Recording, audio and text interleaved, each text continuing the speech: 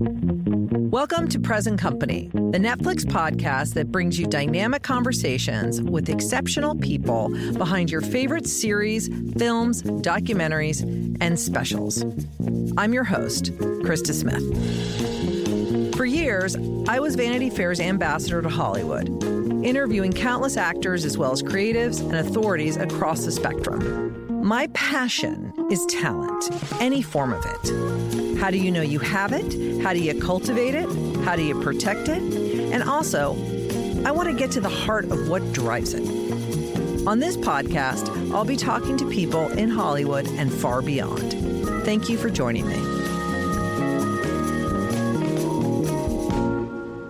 Well, today, I have one of Hollywood's true originals, the magnificent Ewan McGregor. From Trainspotting to Moulin Rouge to Star Wars, and let's not forget about Beginners and Fargo, he has made some of the most dynamic, daring, and distinct career choices of any actor of his generation. And now he's delivered yet another superb performance as Halston, the epic Take No Prisoners designer in the limited series Halston. It's delicious. It's all guts and glamour, high society New York, and the darker side of success and ambition. So here's my favorite Scotsman, the one and only Ewan McGregor. Ewan McGregor, it is so nice to see you. It's been too long. I can't wait to talk to you about Halston, but I have to talk to you about The Long Way Up, because that project got me and my two boys through COVID. Like in the darkest moment of COVID, that came on, and we watched like the four episodes and binged in one day, which is long. Those episodes are like an hour. Yeah. Riveted. And obviously we finished it out, and then we watched part of it again. I loved it. I love that whole series, and I want to say thank you for it. Oh, thank you. Well, it was the most amazing thing to do after such a long time. Charlie and I did our first trip in 2004 from London to New York, and then we riding east, and then we rode down from the top of Scotland to Cape Town in 2007, and then so there was a long gap, and I moved to the States, and Charlie's in London, and we just we're busy with our lives. And we never got another trip together till now. And then it happened just before lockdown. Like we got it in just before the whole world changed. And it was so lucky that we did. I mean, not only for us, but, for the audience, and that it gave people something to watch while we were all locked down, which was about travel and about, the kind of trip that we just couldn't do. We can't do that. You can't do that just now, not unless you're insane. It was so good. I just also loved all you just hold your phone up and talk to the camera. It's all, you remember why you are a movie star, but I love the way you just brought all the audiences in. And for you, other than selfishly, you get to ride these really cool electric motorcycles, and the whole trip was, I was so jealous. Just the production and the logistics of it are thrilling to watch, as well as the scenery and what you guys are doing. But for you, what's the bigger picture for you in doing this series? Like, what do you get from it on another level other than just the physical joy of riding your bike? I think there's several things about it. There's something really soothing about the moving forward every day. I don't know. For me, I like the relentless sort of moving in, because I can go and ride my bike anywhere. I could go and ride my bike in a big loop and come back home again. But it's something different from that. It's about a destination being very far away and not knowing what's going to happen at any given moment. It gives me a lot of time to sit and reflect, and which I think we don't have time to do in our modern lives at all. So if you're riding 250 miles a day, 300 miles a day, that's a lot of time just sitting on the bike in your helmet with your own thoughts. And there's something quite interesting about that. Like, things come back to me that things I haven't considered for years, things that happened at school or in relationships or at work, or just things that bubble up into your mind. You go, oh God, I haven't thought about that was a long time ago. And they're reconsidered, and then they go away again. And I think, so I think it's quite good for that, for sort of time. It gives you time. I really like the adventure of it. I like the thrill of when things go wrong. I quite like There are people in our team who are less good at that, but I quite like that bit because I think, well, we'll make it. What's the worst that can happen? We might have to go backwards or retrace our steps a bit or something, but I quite like that part of it. It's not often in our daily lives also that we can, when we were in Mongolia in the first trip, we were riding on this terrain where there's no roads, there's just tracks, and we had a paper map that showed roads, but it was all written in Mongolian, and we couldn't read Mongolian, so we could see roughly where the lakes were, and then we had a GPS that didn't have any roads on it that had lakes. So we're trying to figure out where we are using a paper map and a GPS that sort of somewhat worked. And then the locals, using these, speaking to amazing people you come across on the trail. And Mongolia people would draw pictures, like they drew 3 mountains, and then on the third mountain there were 3 trees, and they say turn right at the trees, and we're like, what? No. But then we rode and there was 3 hills, and then there was a hill with 3 trees on it. We're like, oh yeah, they totally got it right. Oh, it's so great. So your responsibilities are very small. You need to have fuel, whether it's electricity in this latest case or gasoline in the earlier trips, some food, shelter, which you carry on the bike in the form of a tent, and then a vague idea of where you want to go.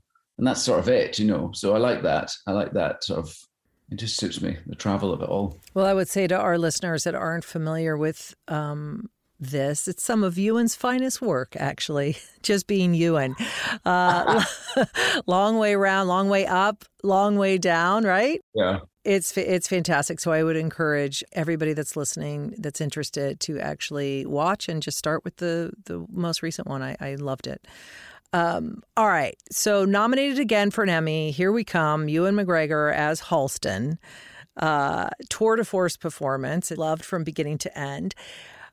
I've got a lot of questions for you, obviously. But the first one is, what was it about this man, Halston, that made you so curious enough to want to play him and transform into, being him physically, obviously, and doing this series? Well, it was Dan Minahan, our director. He directed all the episodes, met me, and I'd never met Dan before.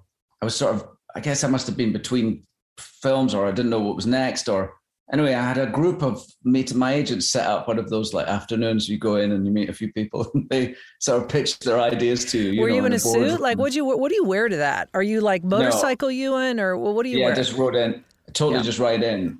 I'm lucky I don't have to ever wear a suit, really, other than at sort of maybe award shows and stuff like that. I don't have to do in my work life. I don't ever have to wear one, which is nice. But so I just went in, and I met a few different directors for different things. But Dan, it's just, he absolutely I didn't know anything about Halston, nothing at all.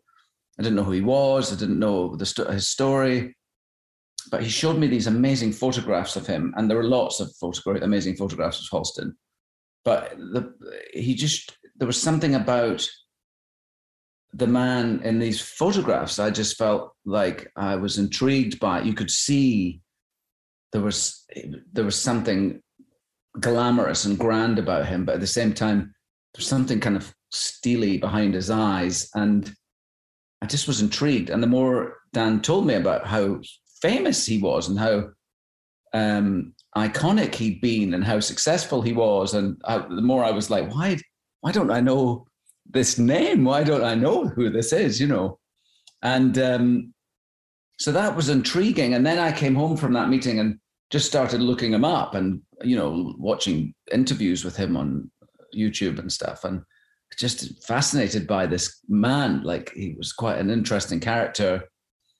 He had an amazing voice, and he was just fabulous. You could just feel it coming off the screen of how interesting he was. So that was it, really. And then the more I delved into him, reading the book Simply Halston, and I was lucky to go and meet some of his friends and some of his colleagues, and there's something very complex and intriguing about him. He's mysterious and loyal and fun-loving and terrifying, and so I liked that. I think if as an actor, there's there's a lot to play with there, you know. Mm-hmm. A lot of gray area. In terms of getting into him, was it what got you there and then everything else cascaded? So was it the voice? Was it the hair? Was it the way he smoked his cigarette? What was like kind of your building blocks into Ewan becoming Halston? Yeah, it took me a while to feel confident as him, and I suppose that, you know, the end of our first episode, the first episode's called Becoming Halston, and there's a certain amount of curating of his own character that he did. And I think maybe in our script slightly heavy-handedly, but there was something about the end of that episode where Halston finds Halston. You know, he's coming out of the shower, he's smoking a cigarette in the mirror while he's combing his hair back and putting bronzer on, and then the sunglasses, and then the black turtleneck and the glasses, and that when we got to that point of the filming where he becomes the Halston that we, or in my case, didn't know, but that we know and love, obviously that's easier to feel like Halston. That earlier stuff in the 60s, when he was a milliner, and you know, going into the late 60s, early 70s, that was probably, I felt maybe a little bit more at sea there because I wasn't sure if I had him right. Whereas most of the footage you can watch of Halston and the interviews, of course, are later when he has got the slick back hair and the polo neck. You call them turtlenecks, don't you? Yeah, turtlenecks. Yeah. Turtlenecks. Well, that's a polo neck is what you would say. Yeah, why do we call them polo necks? Or jumpers. It's a form of a jumper. It is a kind of jumper, yeah. We could go down a whole other conversation about that. But the Halston character, obviously kind of growing up at Vanity Fair as I did, you know, coming of age at that time. Halston, Calvin Klein, you know, Halston was already gone by the time I started. He died in 1990. I started early in 1990, actually. So I think about Calvin Klein, you know, just that fashion industry, Ralph Lauren, all these like name brands, they were synonymous with what they were selling. It was so interesting to me about Halston is he was such a maverick in the way that he was so confident in his choices, confident in his sexuality, confident in everything.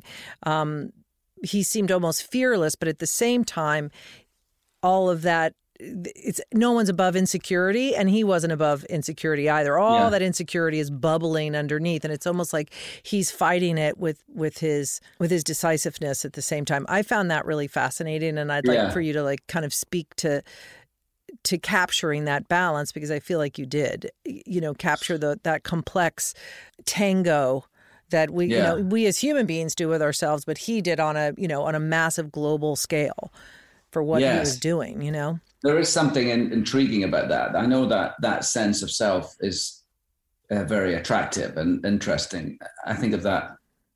There's that black and white movie about Bob Dylan's tour in England in '68 or something, and you see him being interviewed by the English press, and you go, "Oh my God, he's so self-possessed. He's so confident as like a 19-year-old." And I think Halston had that as well, and he had that even when he was making. You know, he came to New York through Chicago, and he was in Chicago because he had a lover who had a salon in a very chic hotel, and this is when he was a very young man, and he and this man who ran the salon gave him some space in the salon to make hats, and he became. All the ladies traveling through America all the upper crust of the ladies traveling would come through this hotel in Chicago, and everyone would say, "Oh, you've got to go and see Halston and see it, get a hat made for you." And they would go down there, and he was sort of, even then, as this young guy from the countryside, you know, was making these incredible hats, and he just was, I think, even then, totally assured of himself. And there's something about the talent that I think that feeds that, right? I think you can be insecure in yourself, but there's something about his belief in his own abilities and his talent that was that he never questioned, you know, that he was rock solid on. And I think that's maybe the two sides of it, that he was driven by his sort of creative talent and also his taste, and that gave him that sense of absolute assuredness, maybe. Mm-hmm. he was right. You know, he was very talented. He was very, maybe people talked about the way he would drape, that nobody had seen that before. You know, that he could take a piece of cloth and turn it into a beautiful dress like nobody else could, you know. And maybe that's what happened later on as he got further and further away from that. I don't know. I don't really know.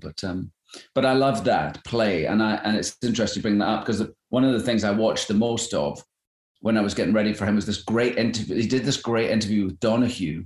And it was in the, you know, when he was full on Halston. He was very famous at this point. And he went back and the studio was full of middle American ladies, and they would have been like his people where he came from, you know. And there he is, he's sitting on they make a sort of catwalk through Donahue's studio.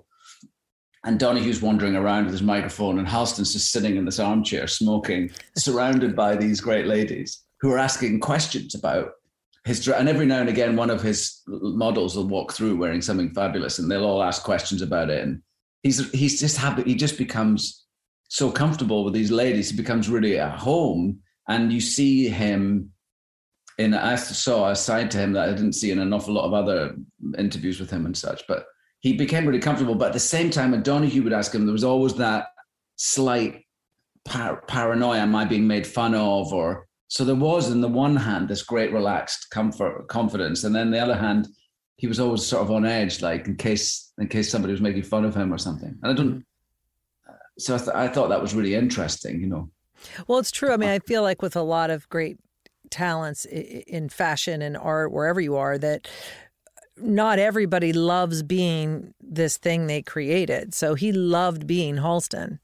Yeah. That's why I think he was so famous. He loved it. He loved the character that he created, and he loved playing it. And that's also what got him into trouble in terms of living that life and spending that money. And I have to have this, and it has to be that. You know, everything has to be a certain way. And if it's not, then I'm not Halston. Yeah. And how did you feel about him when you started then and at Vanity Fair? Was it still at that point? Was he still? It was mythic. He thought of as being somebody who'd. Yeah, he was just more mythic in that kind of. The look was so distinct, like you said. The cigarette, the turtleneck. That was instantly. Oh yeah, that's Halston, and it was all tied into Studio 54 and Warhol. But in the 90s, you remember it was like I said earlier, like Calvin Klein and Ralph Lauren, and they were still people that were appearing in Page Six or coming to the Vanity Fair Oscar party. They were still big names. You know, Marc Jacobs was coming up as like the younger person and creating grunge and whatnot. But it was really that huge moment for fashion, I think. And then, or at least when I first kind of recognized it as something. And Halston was always lingering in the background as like the forefront of, like, he was like the kind of the first one that did that, where the perfume is everywhere, the brand affair, you know, he's doing airplane seats. And in a way, I think you've said this in one of your interviews, or maybe I read it somewhere, is he was the kind of the first influencer. It was like, I'm going to show you, I'm going to make this airline seat chic. So you feel something when you're flying, even if you're flying in coach, you're going to feel like you're getting a part of Halston, right? So that is something that we live with every day now. But back then you think about it, and it was very novel. But he's also a monster. He was a monster, like a lot of them. You know, a lot of the people like Tempers and whatnot. So he was also notorious for that. I think that the other thing we explore in the series and that he would have had to deal with was this idea of like the arts and the commerce, which is what I feel like, you know, in the movie world we're faced with all the time, with the studios and money people and then the creative people, and you know, sometimes it's a difficult meld, and it certainly was for him too. You know, he had all these business people coming up with ideas like socks. Okay, you've got to do a line of socks, you've got to do shoes, you've got to do handbags, you've got to do belts, and of course he was, in one hand, it was making him very famous and it was making him very rich, and so he was all for that. But then he wasn't able to let anybody else actually do the work, the designing. He couldn't do it. He could not put his name to something that he hadn't, you know, even when it came to buttonholes, or, you know, he had to decide on every single thing.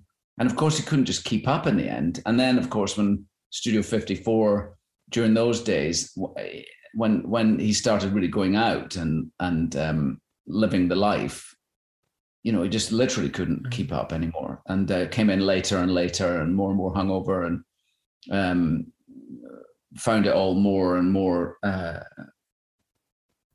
panic inducing, you know, the whole, everybody waiting and waiting for all these lines that he just couldn't get to. And I think that was sort of like a downward spiral, I can imagine. Do you look at clothes differently now? Like, I know you learned to kind of drape. You know, you had to actually get into the work to be able to make it believable on screen. But do you look at something and kind of, or your daughters or anything already, like look at it and be like, oh, and think about him? Is he still living with you in some way? I do. I've got a couple of the tailor's dummies that you drape on. I've got some of them in my living room because I just think they're beautiful objects, you know. And I would practice on them when I was getting ready to be Halston. I had a sewing machine. I have a sewing machine. I'd sort of practice sewing, and I just thought I was worried that my hands wouldn't look like they knew what they were doing. And I thought that was a real worry if it went, you know, we only had certain moments through the series where you see him draping. And, you know, for all that's been written about him and speculated about him, the one thing that wasn't in dispute was that he was amazing when it came to draping, making dresses, you know. And so I thought, Christ, if I can't get that bit right, if my hands look like Ewan's hands doing that, you know, that could be really where I come unstuck. So I just worked with Jerry Anna, our amazing costume designer, on those moments. And, you know, there was 3 or 4 outfits that we actually see him sort of create. And I just practiced and practiced and practiced to do that. And that sold it, but also what sold it is all these there's lots of footage of him fitting his models. And that intense stare, like over someone's shoulder, that he's always standing behind his model, but looking in the mirror. And there was something amazingly Halston about that. And once I put those two things together, I think it sort of, at least for me, it made me feel like I knew I was doing a little bit. Mm-hmm. And I did look at clothes very differently. I'm probably not so much now because I haven't really been out much. I don't see people wearing. I mean, I don't see people in fancy clothes really. I haven't seen anyone in fancy clothes for a year and a half or something. But certainly when we were in New York, getting ready to do it, you know, we started in January last year and we shot. So we started before the pandemic hit, and I'd walk around the shops in New York, and I couldn't help but to try and figure out how things actually went together. Like, where's the seam, or how is that? How many pieces of fabric is that? You know, I would be walking around definitely looking like that. And I certainly wore more clothes and more sort of fashion than I enjoyed that, because I thought, well, I'm getting into this world. So I found myself dressing up even to go out to get a pint of milk. You know, I'd be in high fashion to go and do that. It's fun. Well, another thing that I enjoyed about the series was the relationships, and particularly with Liza. Yeah. And you really brought his emotional vulnerability. You know, it was very palpable in some of those scenes. And obviously I'm thinking of the one with his mother, when he's at the funeral in the end. But I want to talk about the Liza, because Liza and typical love Ryan Murphy with the end credits. It's like this one died. And Liza Minnelli is still a legend and alive and well. Yeah. So what was that like when you met with her? Because it's a huge responsibility. This was her best friend. I mean, yeah. What was that like? Well, I wanted to meet, I reached out to her through my agent and such to try, and I wanted to see her because I mainly wanted her to know that he was in safe hands with me, that, because I just knew the importance of their friendship, and I knew how important he is to her. So I didn't go with, a lot of things to ask her, and when I did meet her, she asked me to keep our meeting private, like what we talked about, stuff private. So, and I've said to her that I would do that, and so I have done. I wouldn't sort of betray that trust. So, but it was lovely it was amazing to meet her, and all I can say is that I came away being absolutely reaffirmed that this was a huge friendship, a huge love that they had for each other. And that I knew that we had to do it justice in the series that we were going to make. And with Krista Rodriguez, who plays Liza, I think we did. I felt like she did such an amazing job of not trying to mimic, not trying to like do an impersonation of Liza, but just make her Liza. And she was amazing. Like the first scene that we shot with Krista was her doing the number Liza with a Z. So we shot the scene outside with me and David walking along the street, David Pitu walking along the street, where he says, you've got to come and see Liza. And then we moved indoors to this little sort of dinner club. Again, something we couldn't do today because there was like 300 extras in a very small room, no air. It was so hot, and fake cigarette smoke everywhere. And then Krista came out and did Liza with a Z and just blew us all away. It was like unbelievable. So exciting to see her do that. And that was her first frames that she shot of the series. So I knew we were off to a good start. And playing those lovely scenes afterwards where they're both a bit drunk and he's criticizing what she's wearing. And it was just an important part to the series, and it's an important relationship really to play. And from that first scene to then months later, like literally months later, because we were shut down from March to September, and then we picked shooting back up again in September to December. So it was really the whole Halston was just all of last year. Then we're playing those scenes at the very end, when he's saying goodbye to her and when he's moving back to the West Coast and they're having their Thanksgiving turkey. I was just so sad. Like I felt the weight of it. And he says he'll come back, and see her, but that was another thing that fascinated me about him is that he created this and lived this amazing, fabulous life, jet setting to China and just spending lots of money and the orchids and all the things he needed around him to create, to design, just living so grand. And then at the end, when he found out that he was sick, when he was diagnosed with AIDS, he said his goodbyes to his friends in New York, and he went back to the West Coast to be close to his real family, to his brother and his niece, and he bought he bought a Rolls Royce with cash, I think, in the West Coast, and he spent his last 18 months just driving. He had a driver, and he was driven up and down the coast, just sitting, looking out the window and having dinners with I think he still sort of curated them. He had everyone, those family dinners, everyone had to wear red or everyone had to wear white or, so he was still sort of enjoying life, but with his real family, and I thought that was really interesting at the end, that he was sort of able to step away. Mm-hmm. Kind of fade, but not fade, like go back. It's interesting. Live that out in New York. No, like what was important to him in the end, I guess, was listen. All of this is what I imagine. I don't know Halston. I like to think I do, but of course I never met him, and I don't know. But so I'm only speculating. But I imagine that's what was important for him at the end was, and it's a sort of courage to be able to go, okay, I'm not gonna keep trying to get my name back, and I'm not going to keep trying to do this thing. I know I'm sick. I'm going to go back to be with my family, and he was able to do it. Is there a particular scene that you enjoyed most, or were most terrified of shooting?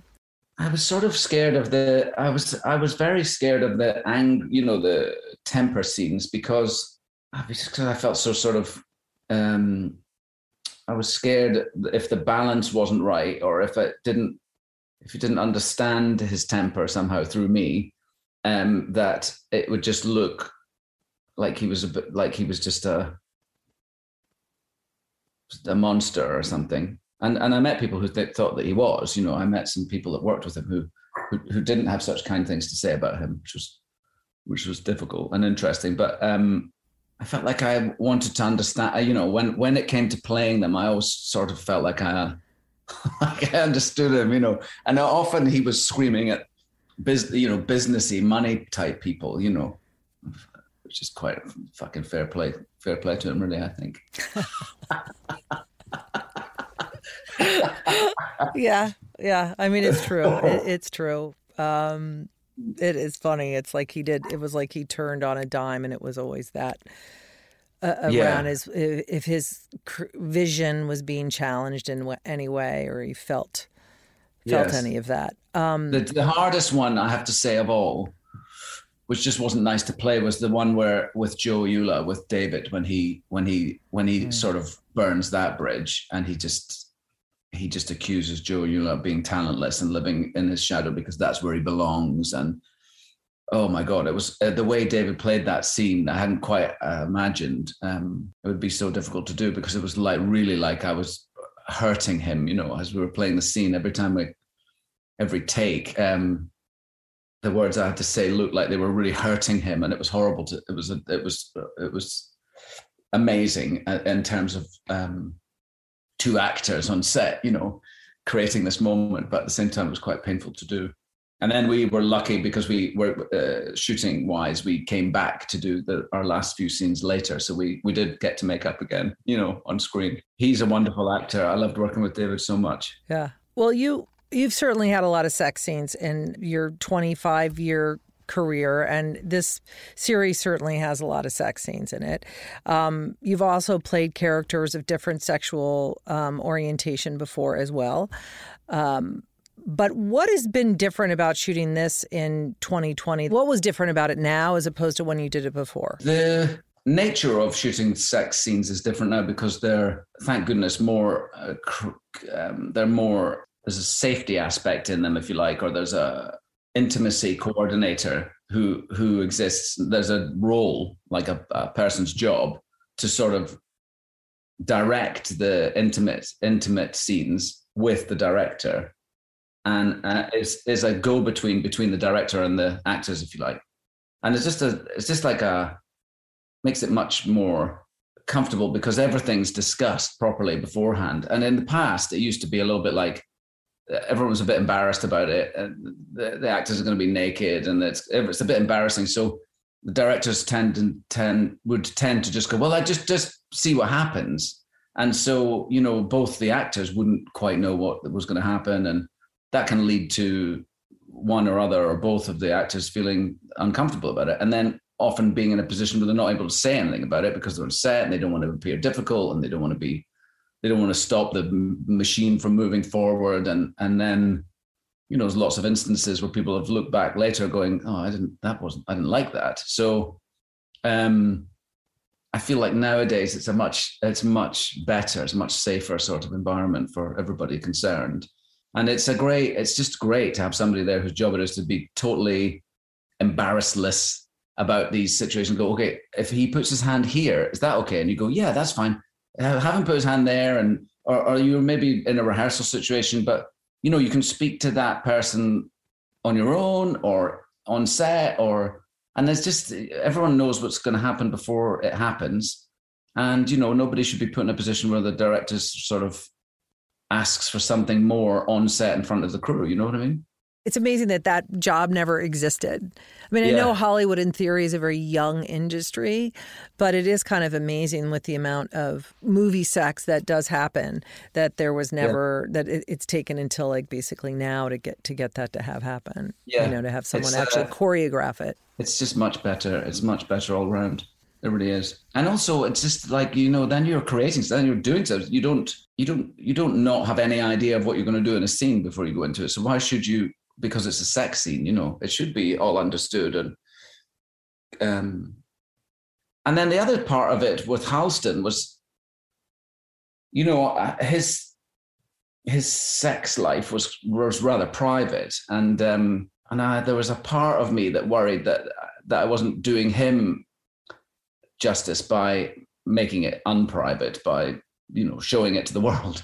So that was something I sort of wrestled with a little bit. I mean, Halston had a sort of particular, he liked to pay for sex. He liked sort of a quick transactional situation in his flat. He would go out for dinner and go home. Someone would come over, they'd have sex and they would leave and he would go to sleep. And there was something that suited him about that. And but it was very private, you know. I don't think he was discussing it with the people he worked with, you know. I don't know, but I don't think it was. And I felt like in our series, we were making it very private, we were making it very public. And I felt a little bit like I sort of wrestled with it a little bit, because I thought, well, he might not like that, you know. And I often thought about him at the monitor, just enjoying what we were doing. I often thought about him sort of looking over Dan's shoulder going, oh yeah, this is great. You know, when we're recreating different moments of his life, his great, fabulous life, I think he might have really liked it, but I didn't know about that side of it. But then again, I thought, well, we are telling the story of the man, and so this is part of who he is. Mm-hmm. And it was done well, and Dan had such a beautiful take on all of it always. So, mm-hmm. Well, I want to talk about you a little bit right now. So you're 50. I don't know how we got so old, but we are. I mean, we're not. We're old, young, and young, old, right? How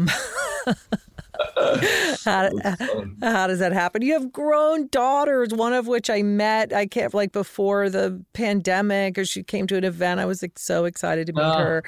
And I was just like, how is this even happening? And I completely saw your face on her. But she's an improved version of you, totally gorgeous. Gorgeous, Clara, definitely. yes. Clara, my eldest. Yeah. Gorgeous girl. So it's just like this funny...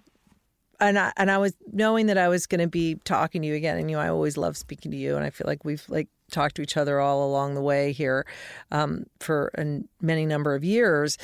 It's like 20 years since Moulin Rouge, you know. I can't believe it's been 11 years since The Beginners. Now you're back being Obi-Wan Kenobi, my favorite character in Star Wars. I'm so excited about that, and I know I probably said that word and like a Lucas helicopters above this studio in Hollywood. So I'm even a little scared that I said that out loud.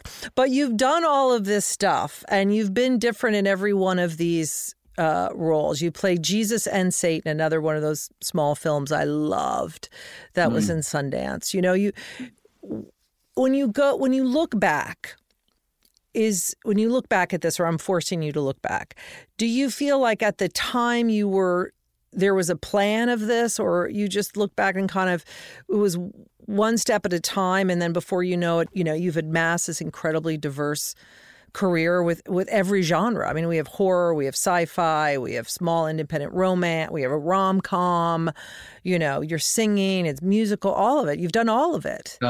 Yeah, well, that's nice. First of all, your question's great. I really enjoyed that. There's no question. I just am talking about you, but I want to get it. I liked it a lot. So I don't know. First of all, I feel really lucky, because I think this is what I wanted out of my career. You know, if you could have asked me when I was at drama school, and it's funny because I've just. Sadly, because of the loss of somebody I was at drama school with 30 years ago, it's brought me and my drama school friends who were in my year at drama school in London all back together again. And we're now on, WhatsApp pages and group chats and whatever. And it's so interesting for the soul to go back, like to be in touch with all these people again from when I was 18, 19 and 20 years old, just starting out on trying to become an actor. And now 30 years later, being one and still being one, it has made me sort of reflect on it a little bit more than I might normally do. And then also I'm shooting Star Wars right now. I'm shooting the series that we're doing and have been for the last 3 months. So that's, of course, going back to a character that's been so important for my career, and that I think I started shooting in the late 90s. Yeah, the first one was in 96 or something. That makes you reflect, and I just feel lucky, really. I think this is what I really wanted it to be. I wanted to be able to do. I just remember being really arrogant and just saying when I was young, only want to do important work and work that matters, and all these people go, no, I remember speaking to when I left home at 16, I was working in this theater, backstage in this theater as part of the stagehands, and there was professional actors there. And I remember speaking to some young actors there just about adverts, and they were trying to get this advert, and I'd be like, I'd never do an advert. They look at me like, was this 16-year-old spotty kid? Like, who the fuck do you think you are? And I was like, I would never do an advert. And of course, I've done many adverts now. So, but I remember feeling like I just wanted to do important stuff, And I feel like I've been able to make films that have mattered to a lot of people and do lots of big films and small films and plays and TV series. And I couldn't have hoped for any better, really. And I still love it. I still love I still don't seem to deal with it any differently. I still get really nervous before a star. Every time I think I'm not going to be able to do that, this is the character I won't be able to pull off. This is the one that's going to end it all. And I still have that fear all the time, but maybe that's just part of, I've sort of maybe more at peace with that's my process. Like 2 weeks before a start date on anything, I'm a bit of a nightmare, to be around. Well, one of the questions I'm asking everybody in this season is about fear. And you talked about fear a little bit. And we all have this fear that's just been permeating our lives with the virus and COVID and the outbreaks and now a new version of it. And obviously you just welcomed a child into this world again. So now which is, by the way, congratulations. Thank you so much. I'm so happy. A son. This is very exciting. As a boy mom of two, it's great. I love that. But, when you have children, obviously you just worry from the second, they're coming to, you never stop worrying them the rest of your life. But for you, what's your relationship with fear these days? I certainly feel like I'm not out of the lockdown. Like I didn't come out of it. I'm working, obviously, so I'm going to work every day, and we're really like still pretty much in lockdown here, and also with our new son, our baby, and we're just not going out much anyway. So I suppose I'm still afraid of the situation and how we're going to come out of it, and are we going to come out of it well? And it seems here in America that it's sort of further tearing the country apart, not just the virus, but people's attitude towards it, and masks and vaccines, and it's just baffling to me. I'm baffled,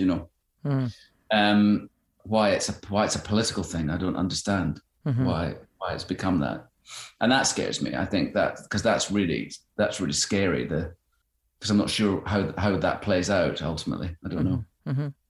How do we find the sort of middle ground again? I don't know. Mm-hmm. But I am at the same time always have been a very optimistic person, and I feel like we'll all be all right. All right. Well, I have one last question for you, okay. And that is, and this is another one I ask everybody. What is your advice for those people struggling in the creative field, whether they're young or whether they're mid-age or they're older? Because you've had ups and downs. You have a glorious career, but not all of it was highs. A lot of it was lows. You had, you've had a real life within that career. So what advice would you have for others and kind of where to put their energies? I think putting your energy in the work, if you're a creative person and you're putting your energies in the creative side of that work, that can lead to satisfaction. You can go home at the end of the day feeling like you creatively did your best shot. If you're trying to create a career or trying to manage fame, or your energies are going towards that side of things, I think it doesn't lead to huge happiness or satisfaction. So and you're right, there's been ups and downs, and at times when you feel hot and times when you don't, and times when the scripts are coming in and times when they're not so much, and I guess when you're not on the top of a wave, it can feel a bit scary, but I think that just focusing on the work and that's it. I can't think of anything else. It's difficult, isn't it? Because everyone's so unique, and I think creative people are so unique, and every actor is different, and every director is different, and everyone's coming at it from a different perspective and with different experience, and so it is all quite unique. It's a difficult thing to give people advice. I tend not to bother, because I don't know why I should have anything interesting to say to somebody. So, but my focus is, generally speaking, what served me well is like trying not to bother about all the stuff that comes around my work, but thinking about the actual work. Well, thank you so much for chatting with us here today and being a guest. I really appreciate it. And I always like to see how you're focusing on the work and what you're doing next. And I will certainly be watching Obi-Wan. But I think it'll be fun. I think it's going to be. I think people are going to like it. I'm very happy with it. All right, great. Well, you were great in Halston. I love seeing you in that too. So all of it is good. I stand with you, and no surprise there. Great. It's so nice to see you again. Likewise. Thanks so much, Ewan. Thanks so much for joining me. Halston is streaming now on Netflix. Please subscribe, rate, and review this podcast wherever you've been listening. You can follow me on Twitter and Instagram at Krista Smith. Join me next time for more meaningful conversations here at Present Company.